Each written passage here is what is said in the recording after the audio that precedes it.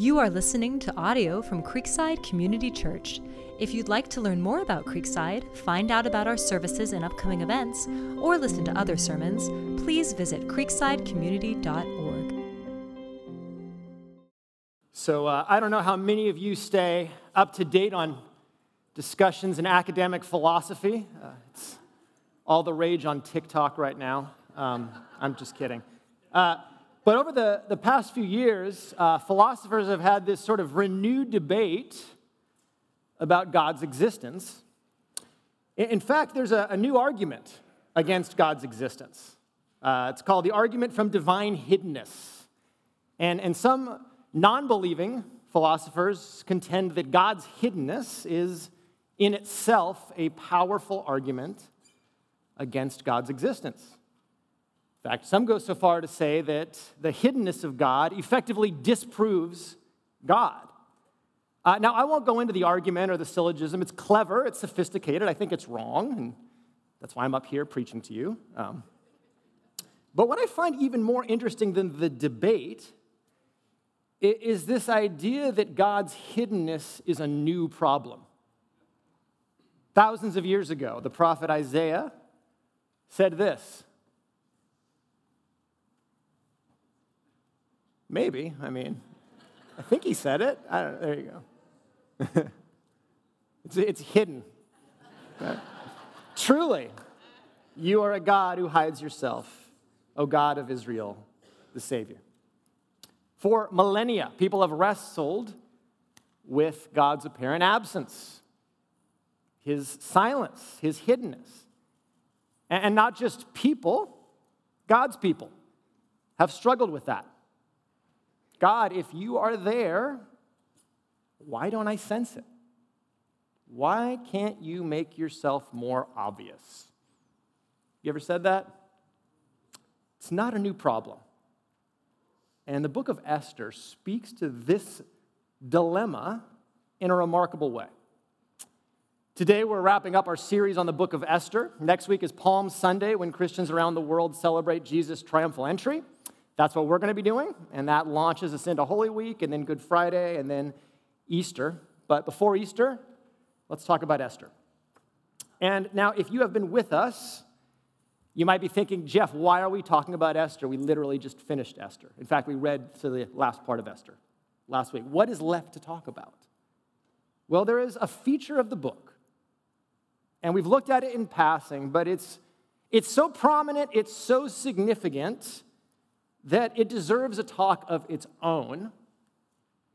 There's one thing left to talk about. It's the one thing Esther never talks about. You know what it is? God. Esther is the only book in the Bible that never mentions God. Now, before we go, okay, and keep reading, we need to ask, why? Why? Do you realize how odd that is? It's odd. Think about it. None of the characters mention God even when they should. Think about Mordecai's speech in chapter 4, and he says, Esther, if you keep silent at this time, relief and deliverance will rise from the Jews from another place. And who knows whether you have come to the kingdom for such a time as this. Now, almost instinctively, when we hear Mordecai's words, we think he's saying, Esther, relief and deliverance will arise from who? From God. We think he's saying, Esther, God has put you in your position for such a time as this. The only thing is Mordecai doesn't actually say that. That's weird. But it gets weirder than that. No character mentions God, and every character seems oblivious to God. They don't even display an awareness of God. For example, in chapter 4, we saw all of the Jews begin to fast, and then Esther calls for a fast, and we assume that because they're fasting, they're also praying. Except the text never says they're praying, just that they're fasting. We read about the dates of the Passover in Esther, and we assume the Jews are going to celebrate Passover, but it never mentions Passover. It's weird, right? It's weird. Here's the weirdest thing of all. The author never mentions God. never makes indirect reference to God. So it's one thing if characters act like they're secular, but what do we do when an author, a biblical author, acts that way? Now, do you think this is an accident? No. Now, this is very deliberate on the part of the writer. Well, why did they do that? I'll get to that, okay? But I think what we've seen in this series is that Esther shows us a God who works in surprising ways. That if you look up close at any part of Esther, you can't see God, but if you take a step back, you take this 30,000-foot view, you see all of these reversals and improbable coincidences and hints and allusions, and in a sense, the author is winking at us and saying, even when you don't see God at all, even when God seems nowhere, God is everywhere, working in everything. That's the point of Esther. Now, on the one hand, that's comforting, isn't it? It's comforting that when you can't sense God, he's there, he's working. Let's look at the other side of the coin, because it's also discomforting. Here's the other thing Esther teaches us, that it is not uncommon for God's people to experience God's absence. His absence. You know, reading through the Old Testament, you might get this idea that the Israelites were living in this enchanted world all the time, and angels are just flying around, and everyone's performing miracles, and they're all kind of levitating. But that's not the Old Testament. There are peaks that are miraculous, and then there are long periods where it seems like God is doing nothing. In fact, that is the period we find ourselves in Esther. This period when Israel returned from exile was a weird period. Israelites come back initially, and they rebuild the temple that had been destroyed. But you know, when Solomon built the temple originally, what happens? God's presence comes down visibly in a cloud. There's glory. There's a palatable sense of God's holiness. And then Israel returns. They rebuild the temple, and we read, it's not clear. God's presence doesn't manifest in the same way. So the epicenter of God's holiness just feels different. God seems absent, and then God grows increasingly silent. God sends a few prophets after the exile, but by the time we get to Esther and right around the time of Malachi, God stops talking. And he stops talking for 400 years until John the Baptist comes on the scene. So what does that mean? Well, it means at least this, that God's people go through long periods in which the heavens seem shut, God seems absent. And so if you have ever experienced that, join the club. It's not a new experience. But the more distressing question is why? Why don't I sense God's presence in a more immediate, tangible way? Why would a God who desires a covenant with me and desires intimacy, why would he allow that? You ever grappled with that? Well, you're about to this morning. And I want to talk about it because the biblical answer is actually pretty complex. Why don't I always experience God's presence? 3 reasons from the Bible. The first is sin. Sometimes we don't experience God's presence because, if we're honest, we don't want to. And if you question that, I think I'm going to prove it to you. Second reason is suffering. Sometimes, as God's people, we can be so overwhelmed with pain and despair that it's like a cloud that blocks the warmth and the light of God's love. Finally, and perhaps the most surprising reason is this, that the reason we might not experience a sense of God's presence is actually for our own growth and sanctification. And this experience is actually necessary for us to become like Jesus and for our faith to mature. So that's where we're going. Let's pray, and then let's look at each of these reasons. God, your word says that you are our ever-present help in time of need. We thank you that you are a God who dwells with us and in us, and in Christ, God, you say you have brought us near. And so I pray that we would have a greater confidence in your nearness, even when we can't sense it. And Jesus, I ask it for your sake. Amen. Why don't I experience God's presence? Here's one reason: I don't want to. I don't want to.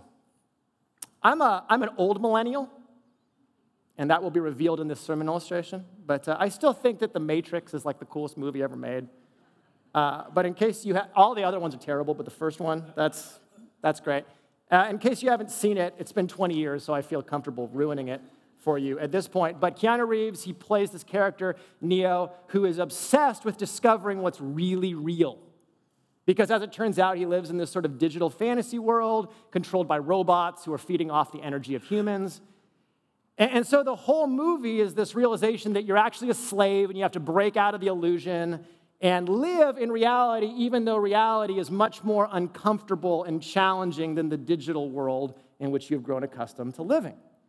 Now, that movie came out like Christians loved it, man. I mean, there were more sermons about the Matrix than the Bible for a few months there. I mean, they just freaked out because there's all these Christian themes, and Neo is like a Christ figure. And it really struck this chord of not wanting to live in an illusion, wanting to live in reality, even if reality is uncomfortable. So fast forward 20 years, Keanu Reeves was just talking to some teenagers about the movie. And they had never seen the movie. And so he's talking to 3 teenagers about it. And they said, well, what's it about? And he said, well, it's about this guy who lives in this kind of virtual world. And he really wants to know what's real. And you know what they said? They were confused. They said, well, who cares if it's real? Now, that tells you something about how teenagers look at the digital world now, as opposed to the real world. But I think it's also instructive that as humans, I don't think our deepest concern is to live in what's real or what's ultimate, but just what feels good, what feels most comfortable. We don't want God's presence as much as we think we do. And maybe you object and say, Jeff, there is nothing I want more than God's presence. I would say there are so many examples in the Bible that would give you pause. Let's return to the question of Esther for a moment. Why does the author deliberately omit any reference to God? The answer is this: because Israel is a spiritually and morally compromised people. They don't want God. God sent his people into exile as an act of judgment. He cast them away from the land, away from his presence, and now what do we find? We find that some Jews are really comfortable living in exile. In fact, they're so comfortable living in exile that they've gone further into exile. They've gone from Babylon to Persia for the economic opportunity there. And now we find that they're intermarrying with non-believers, and they've taken on an identity of the surrounding culture, and they're hiding their own Jewish identity, and they are comfortably assimilated because it's easier. They're in exile, and they are very comfortable in exile. In Deuteronomy, God talks about this time when he will send his people into exile, when they will walk in rebellion against him. And do you know what he says about that time? He says this: and surely I will hide my face in that day because of all the evil that they have done, because they have turned to other gods. What is God doing in Esther? He's hiding his face. That's the whole book of Esther, is God hiding his face. That's why we never see him. This is a people that have hidden their faces from God. And now God has hid his presence from them. Here's the beautiful thing, though. God says in the very next chapter that the Lord will vindicate his people and have compassion on his servants when they're in exile, not because they're righteous, but because he's merciful. So what do you have? You have a God who hides his face from rebellious people and yet delivers his people because of his promises. You put those together, what do you get? You get the book of Esther. Does that make sense? That's what we're looking at.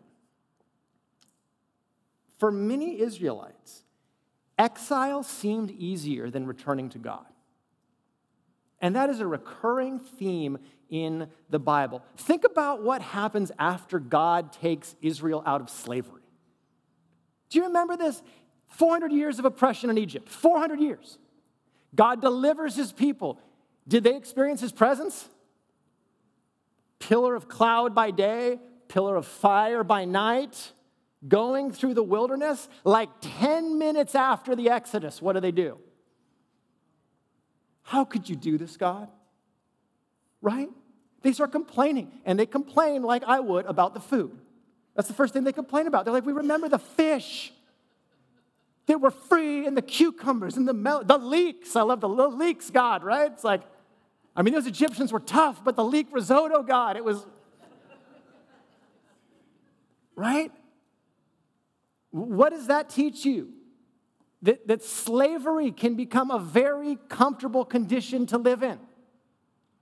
Slavery to sin can become a very comfortable condition to live in. And pursuing God's presence can be a very uncomfortable place to live. Very uncomfortable. Now, if you're a believer in Jesus, you have an invincible union with God in Christ. Your position in Christ is secure. The relationship is secure. That doesn't mean the relationship's healthy.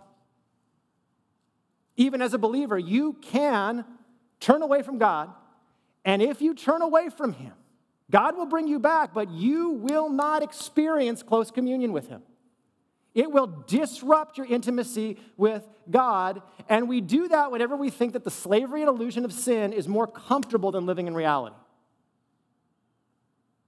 Who experiences God? What does Jesus say? Blessed are who? The pure in heart, for they shall see God. What a promise. Seeing God. Who sees God? Who ultimately experiences intimacy with God? Is it the one with the best arguments for God's existence? Is it the one who has amassed the most biblical and theological knowledge? Is it the one who does the most stuff in the world for other people, the most good deeds? No, it's the one, Jesus says, who is pure in heart. What does that mean? Well, if you were with us for our study of James, you know what it means to be pure in heart. It means to be single-minded. Pure in heart means you will one thing. You have one desire, one act, one goal in life, and that's to know the face of God. That's purity of heart. But as we saw when we studied James, our natural bent is not to be single-minded, is it? It's to be what? Double-minded. To be of two minds. To think we want God's presence, but to not want His purity. And remember what James says to double-minded people? He says that person must not suppose that he will receive anything from the Lord. He is a double-minded man, unstable in all his ways. We don't want communion with God as much as we think because it requires a single-minded pursuit of Him, and that means losing things in our life that we love. Losing our sin. That's the question here when we think about distance from God. Is, am I desiring God's presence but not pursuing His purity? Everybody wants the blessing of God. They just don't want to lose the blessings of this world to get the blessing of God. Right? What are you willing to lose? Because to experience the presence of God and to follow Him out in the wilderness, you have to give up control of your life. You have to give up control of your time. You have to give up control of your money. You think it's going to be easy to learn how to pray? That's an acquired taste. Are you willing to lose your self-importance? Are you willing to lose your lusts? Are you willing to lose the resentments that you've spent your whole life nursing? And the judgmentalness and the harshness? Are you willing to lose all of that? This isn't very comfortable. In fact, it can be incredibly uncomfortable. Following God's presence into the wilderness is the best life. It is not the most comfortable. Because you have to believe that giving all this other stuff up on the other side of obedience, God's going to meet me there with something better. That's faith. This is an acquired taste. The presence of God is an acquired taste. Your flesh does not yearn for the presence of God. The Spirit of God in you does. It is an acquired taste. I like salad now, with lots of meat and fatty dressing, but I like salad. I did not come out of the womb liking salad. It took 38 years, and now I like salad. The presence of God is an acquired taste, and it takes time to build. As some of you know, I'm actually going on sabbatical for the first time ever this summer. And I'm going to be gone for part of May through part of August. But, to be honest, one of the reasons I want to go on sabbatical is just because I don't think I have enough of a taste for the presence of God in my life. And I want to push myself in that area. It's not natural to fast, to spend time in silence and solitude, seeking the face of God and dying to your own wants and distractions and all of these things. It's actually kind of scary. And I think it's time for me to lean into that. I was so convicted reading about Jesus in the garden and how his disciples fall asleep when he's praying. Remember what Jesus says? Could you not even pray with me for an hour? Yeah, disciples, you couldn't pray in the middle of the night for an hour? Do you pray at night for an hour? You're holier than I am. I think I would have fallen asleep. This is an acquired taste, and the gut check question for us is, what are you willing to give up to gain the presence of God? It's not going to be easy, not going to be comfortable, but it is worth it. So sin, just the comfort of sin keeps us from the presence of God. Now that explains divine hiddenness in the book of Esther. Now we need to go beyond Esther. Because sin does not adequately explain God's hiddenness in our lives. This is complex. See, sometimes we don't want God's presence. Sometimes we earnestly want God's presence and earnestly want to seek him, and yet it feels like God is silent. Have you ever prayed and it just seemed like the prayer bounced off the ceiling and just hit you right in the back of the head? Like you're just getting nowhere with God. Well, the cold reality of life in a fallen world is that we can be following God and still not sense his presence. And you say, Jeff, do believers, are they supposed to feel that? Well, look at the Bible and how people pray. Job, in his righteousness, says, why do you hide your face and count me as your enemy? David, Psalm 13, how long will you what? Hide your face from me. Next slide. The sons of Korah, why do you hide your face? Why do you forget our affliction and oppression? Heman, the Ezrahite, that's a great name, Psalm 88.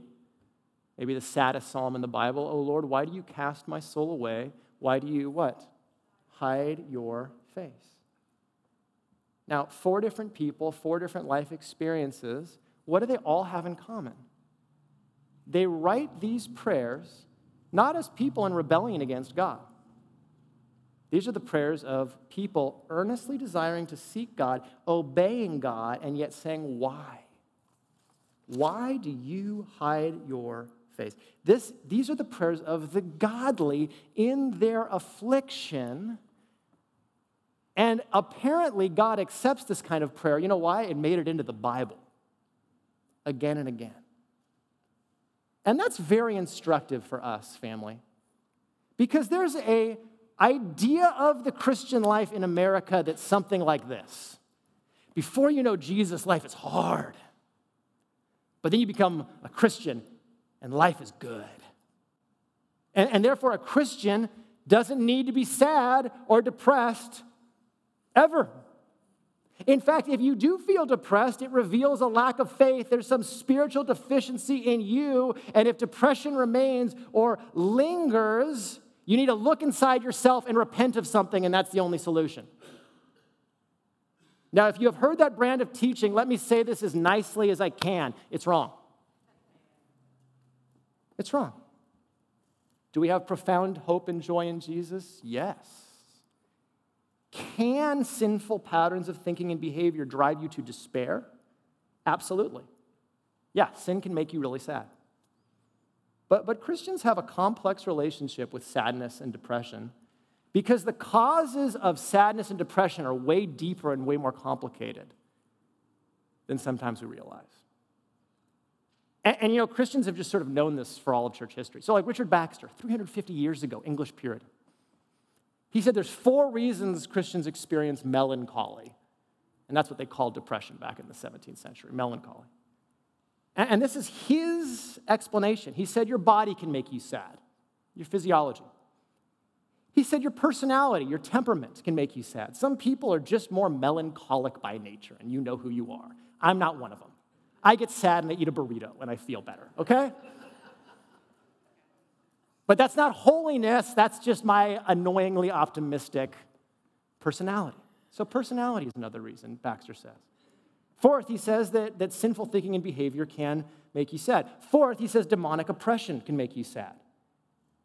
And Baxter says that not all sadness and depression are rooted in sin. He says there's a melancholy that doesn't endanger the soul. But he says it makes it more troubling precisely because we don't understand the cause of it. Now, that's 350 years ago, okay? That's a very complex understanding of sadness, isn't it? And the reality is that the Bible is brutally honest about how disorienting and difficult it is to live in a fallen world, even when you're following God. 40% of the Psalms are lamentation, Psalms of lament. 40%. That's the most of any category. There's a book called Lamentations, for crying out loud, okay? And so often in lament, there is an expression of divine abandonment. God, why have you forsaken me? Where are you? And at times, this feels dark, doesn't it? And maybe it's jarring for you to think about believers praying that way. These are very dark prayers. Psalm 88 ends with the words, "Darkness is my closest companion." It's like a 9 Inch Nails song, but it's in the Bible. And it's a worship song. I mean, could you imagine if we sang that way? Like Max gets up here with the team, we wrote a new song. Darkness is my closest friend. Thanks for coming to Creekside. Go have a donut. Think about that this week, right? No, we wouldn't do that. The Bible does. It feels so hopeless, and it raises an important question. Is it okay for a Christian to pray that way? Is it appropriate? Because we know the theological truth, right? Paul says that nothing can separate us from the love of God in Christ Jesus, right? So we know that God never abandons us in an absolute sense. God promises, I will never leave you or forsake you. So we know that's true. So is it okay to pray this way? Well, here's what these Psalms do. The Psalms of Lament give you a vocabulary for grief and help you to bring things before God, everything you're feeling. And they give you a framework to say things to God that you might not otherwise feel comfortable saying, but that you need to say because it's where you're really at. Because the reality of living in a fallen world is this, that theologically you can know that God does not forsake you, and yet you will feel forsaken by God. You can know that God doesn't leave you, and yet you will feel completely alone. And God is so merciful to us that he knows that will be our experience in the world. He knows that we will cry out to him that way, and he actually gives us a structure in the Bible to do that. And what's beautiful about the Psalms of Lament is that they meet us at the depths of where we're going to be in following God and have a way of pulling us back out. And they teach you how to pray that, because when you are spiraling and feeling abandoned by God, you are not going to be able to muster up prayers on your own to pray. And so when you don't know what to pray, God's like, I got you. I already taught you how to do this. Just start praying these. That's the mercy of God. And the question for us is, when you're following God, when you earnestly think, I am trying to do what's right, and yet, God, I feel like you've pulled the rug from under me, right? I'm trying to please you. I'm trying to do something. It looked like everything was lining up for this decision, and then the decision blows up. You ever had that happen? Like, were you just trying to trick me, God? What was that about? When you feel that, and God says in a fallen world you will, he gives you a vocabulary of grief. He gives you a liturgy to pray. The question is, will you take advantage of it? When you're in that moment, the question is this: am I bringing my feelings of abandonment before God? Because as a Christian, there's only 3 ways you can deal with feelings, and 2 of them are really bad, and only 1 of them's good, okay? As a Christian, there's 3 ways to deal with feelings. On the one hand, you can idolize your feelings, right? Some people, their motto is, I feel, therefore I am. Feelings determine reality. So whatever I feel is ultimate. And so if I feel sad, that means nothing will ever be okay again. And if I feel anger, that means I can never trust again, and I can never forgive again, and I can never forget. But that makes your feelings the final arbiter of reality, right? And that's God's role, right? Your feelings are not God. And your ultimate allegiance is not to your feelings, it's to Jesus. So it's bad to idolize your feelings. It's also bad to repress and deny your feelings, especially your feelings towards God. Because you can live with this sort of unspoken hostility toward God that keeps driving you away when God is actually giving you a way to come back to you even when you feel hostile towards him. That's what he's doing in these Psalms of lament. And so the only good way, the third way to deal with feelings, is to pray your feelings. To pray them all to God, the good, the bad, and the ugly.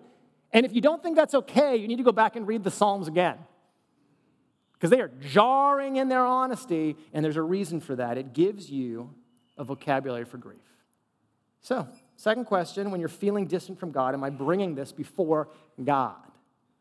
Which, of course, in itself is a way of coming back to God, right? Now, it is somewhat comforting, to know that we will experience a sense of abandonment on this side of eternity. But it's somewhat comforting.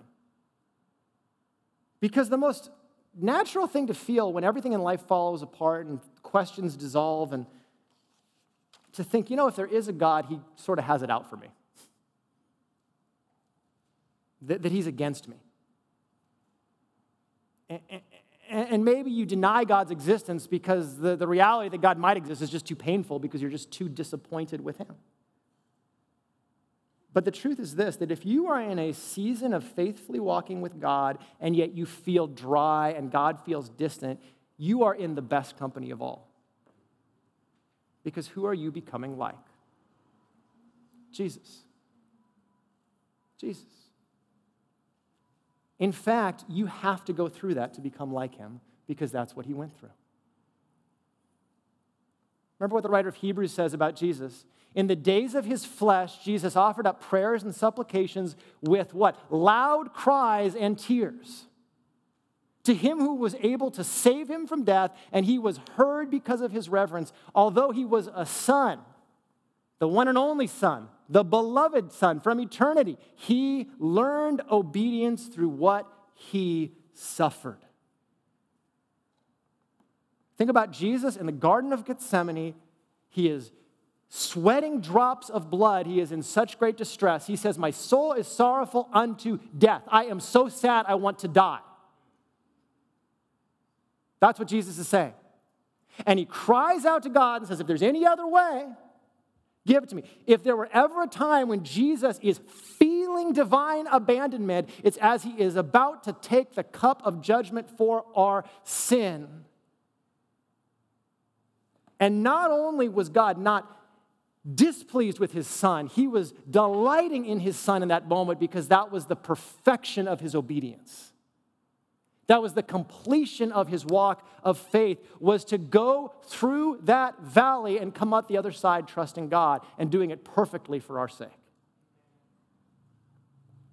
Now, if Jesus, the perfect Savior, had to walk through that, who am I to say that I don't have to go through the same to become like him? In a sense, this is the fruition of our faith. Here's the thing.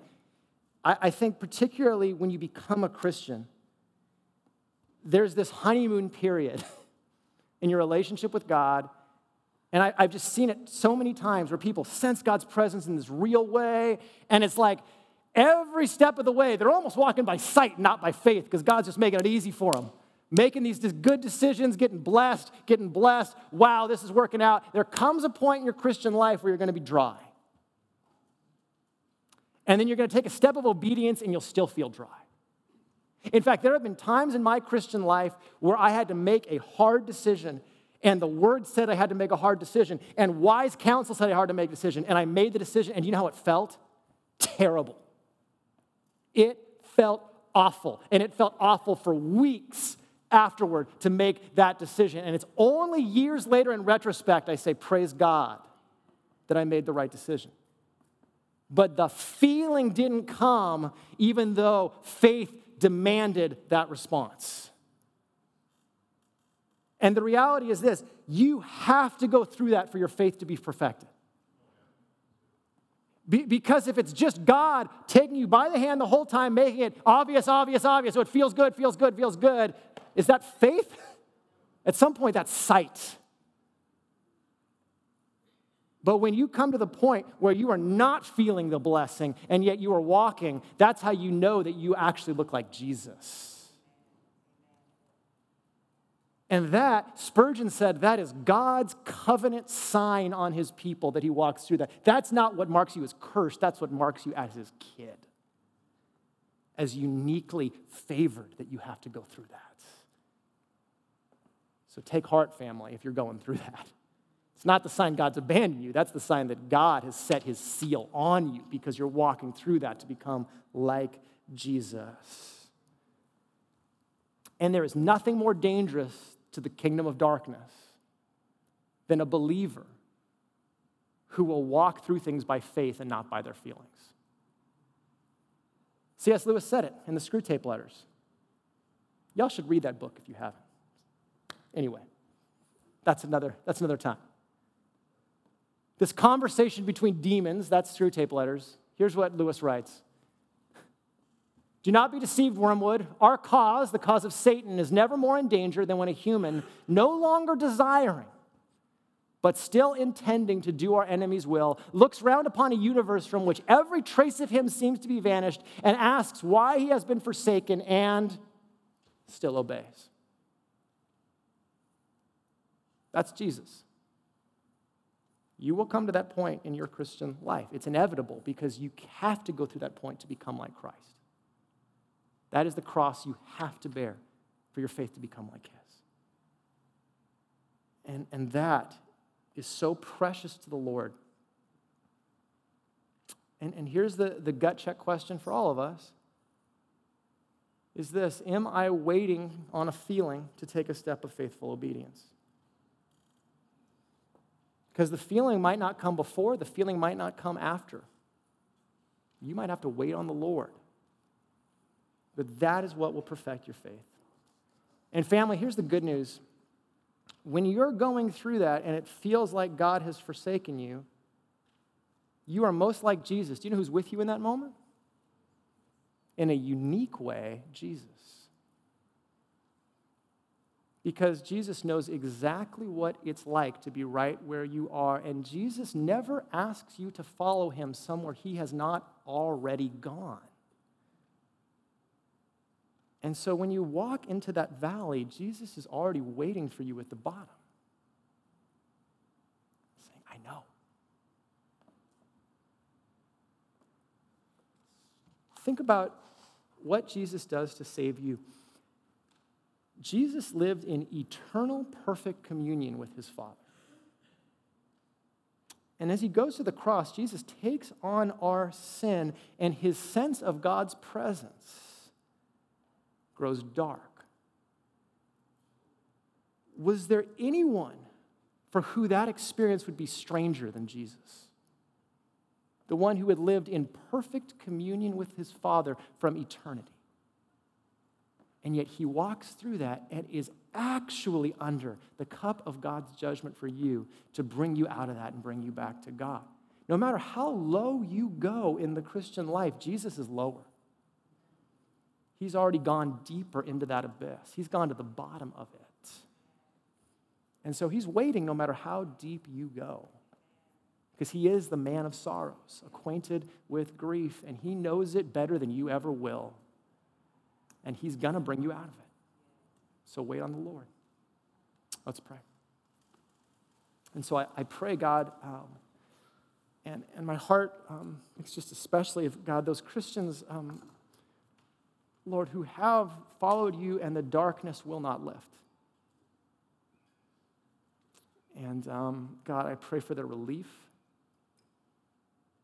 for reprieve, God, and I pray they would experience your goodness in the land of the living. And Jesus, I just thank you that, Lord, when we cry out to you in distress and our feelings of abandonment, you do not chastise us, Lord. In fact, you are uniquely drawn to us in that moment. That you resonate with it on a level that we can't begin to fathom. Thank you, Jesus, that you've gone all the way to the depths of our abandonment and below it to pull us out forever, Jesus. And we praise you for that in your name. Amen.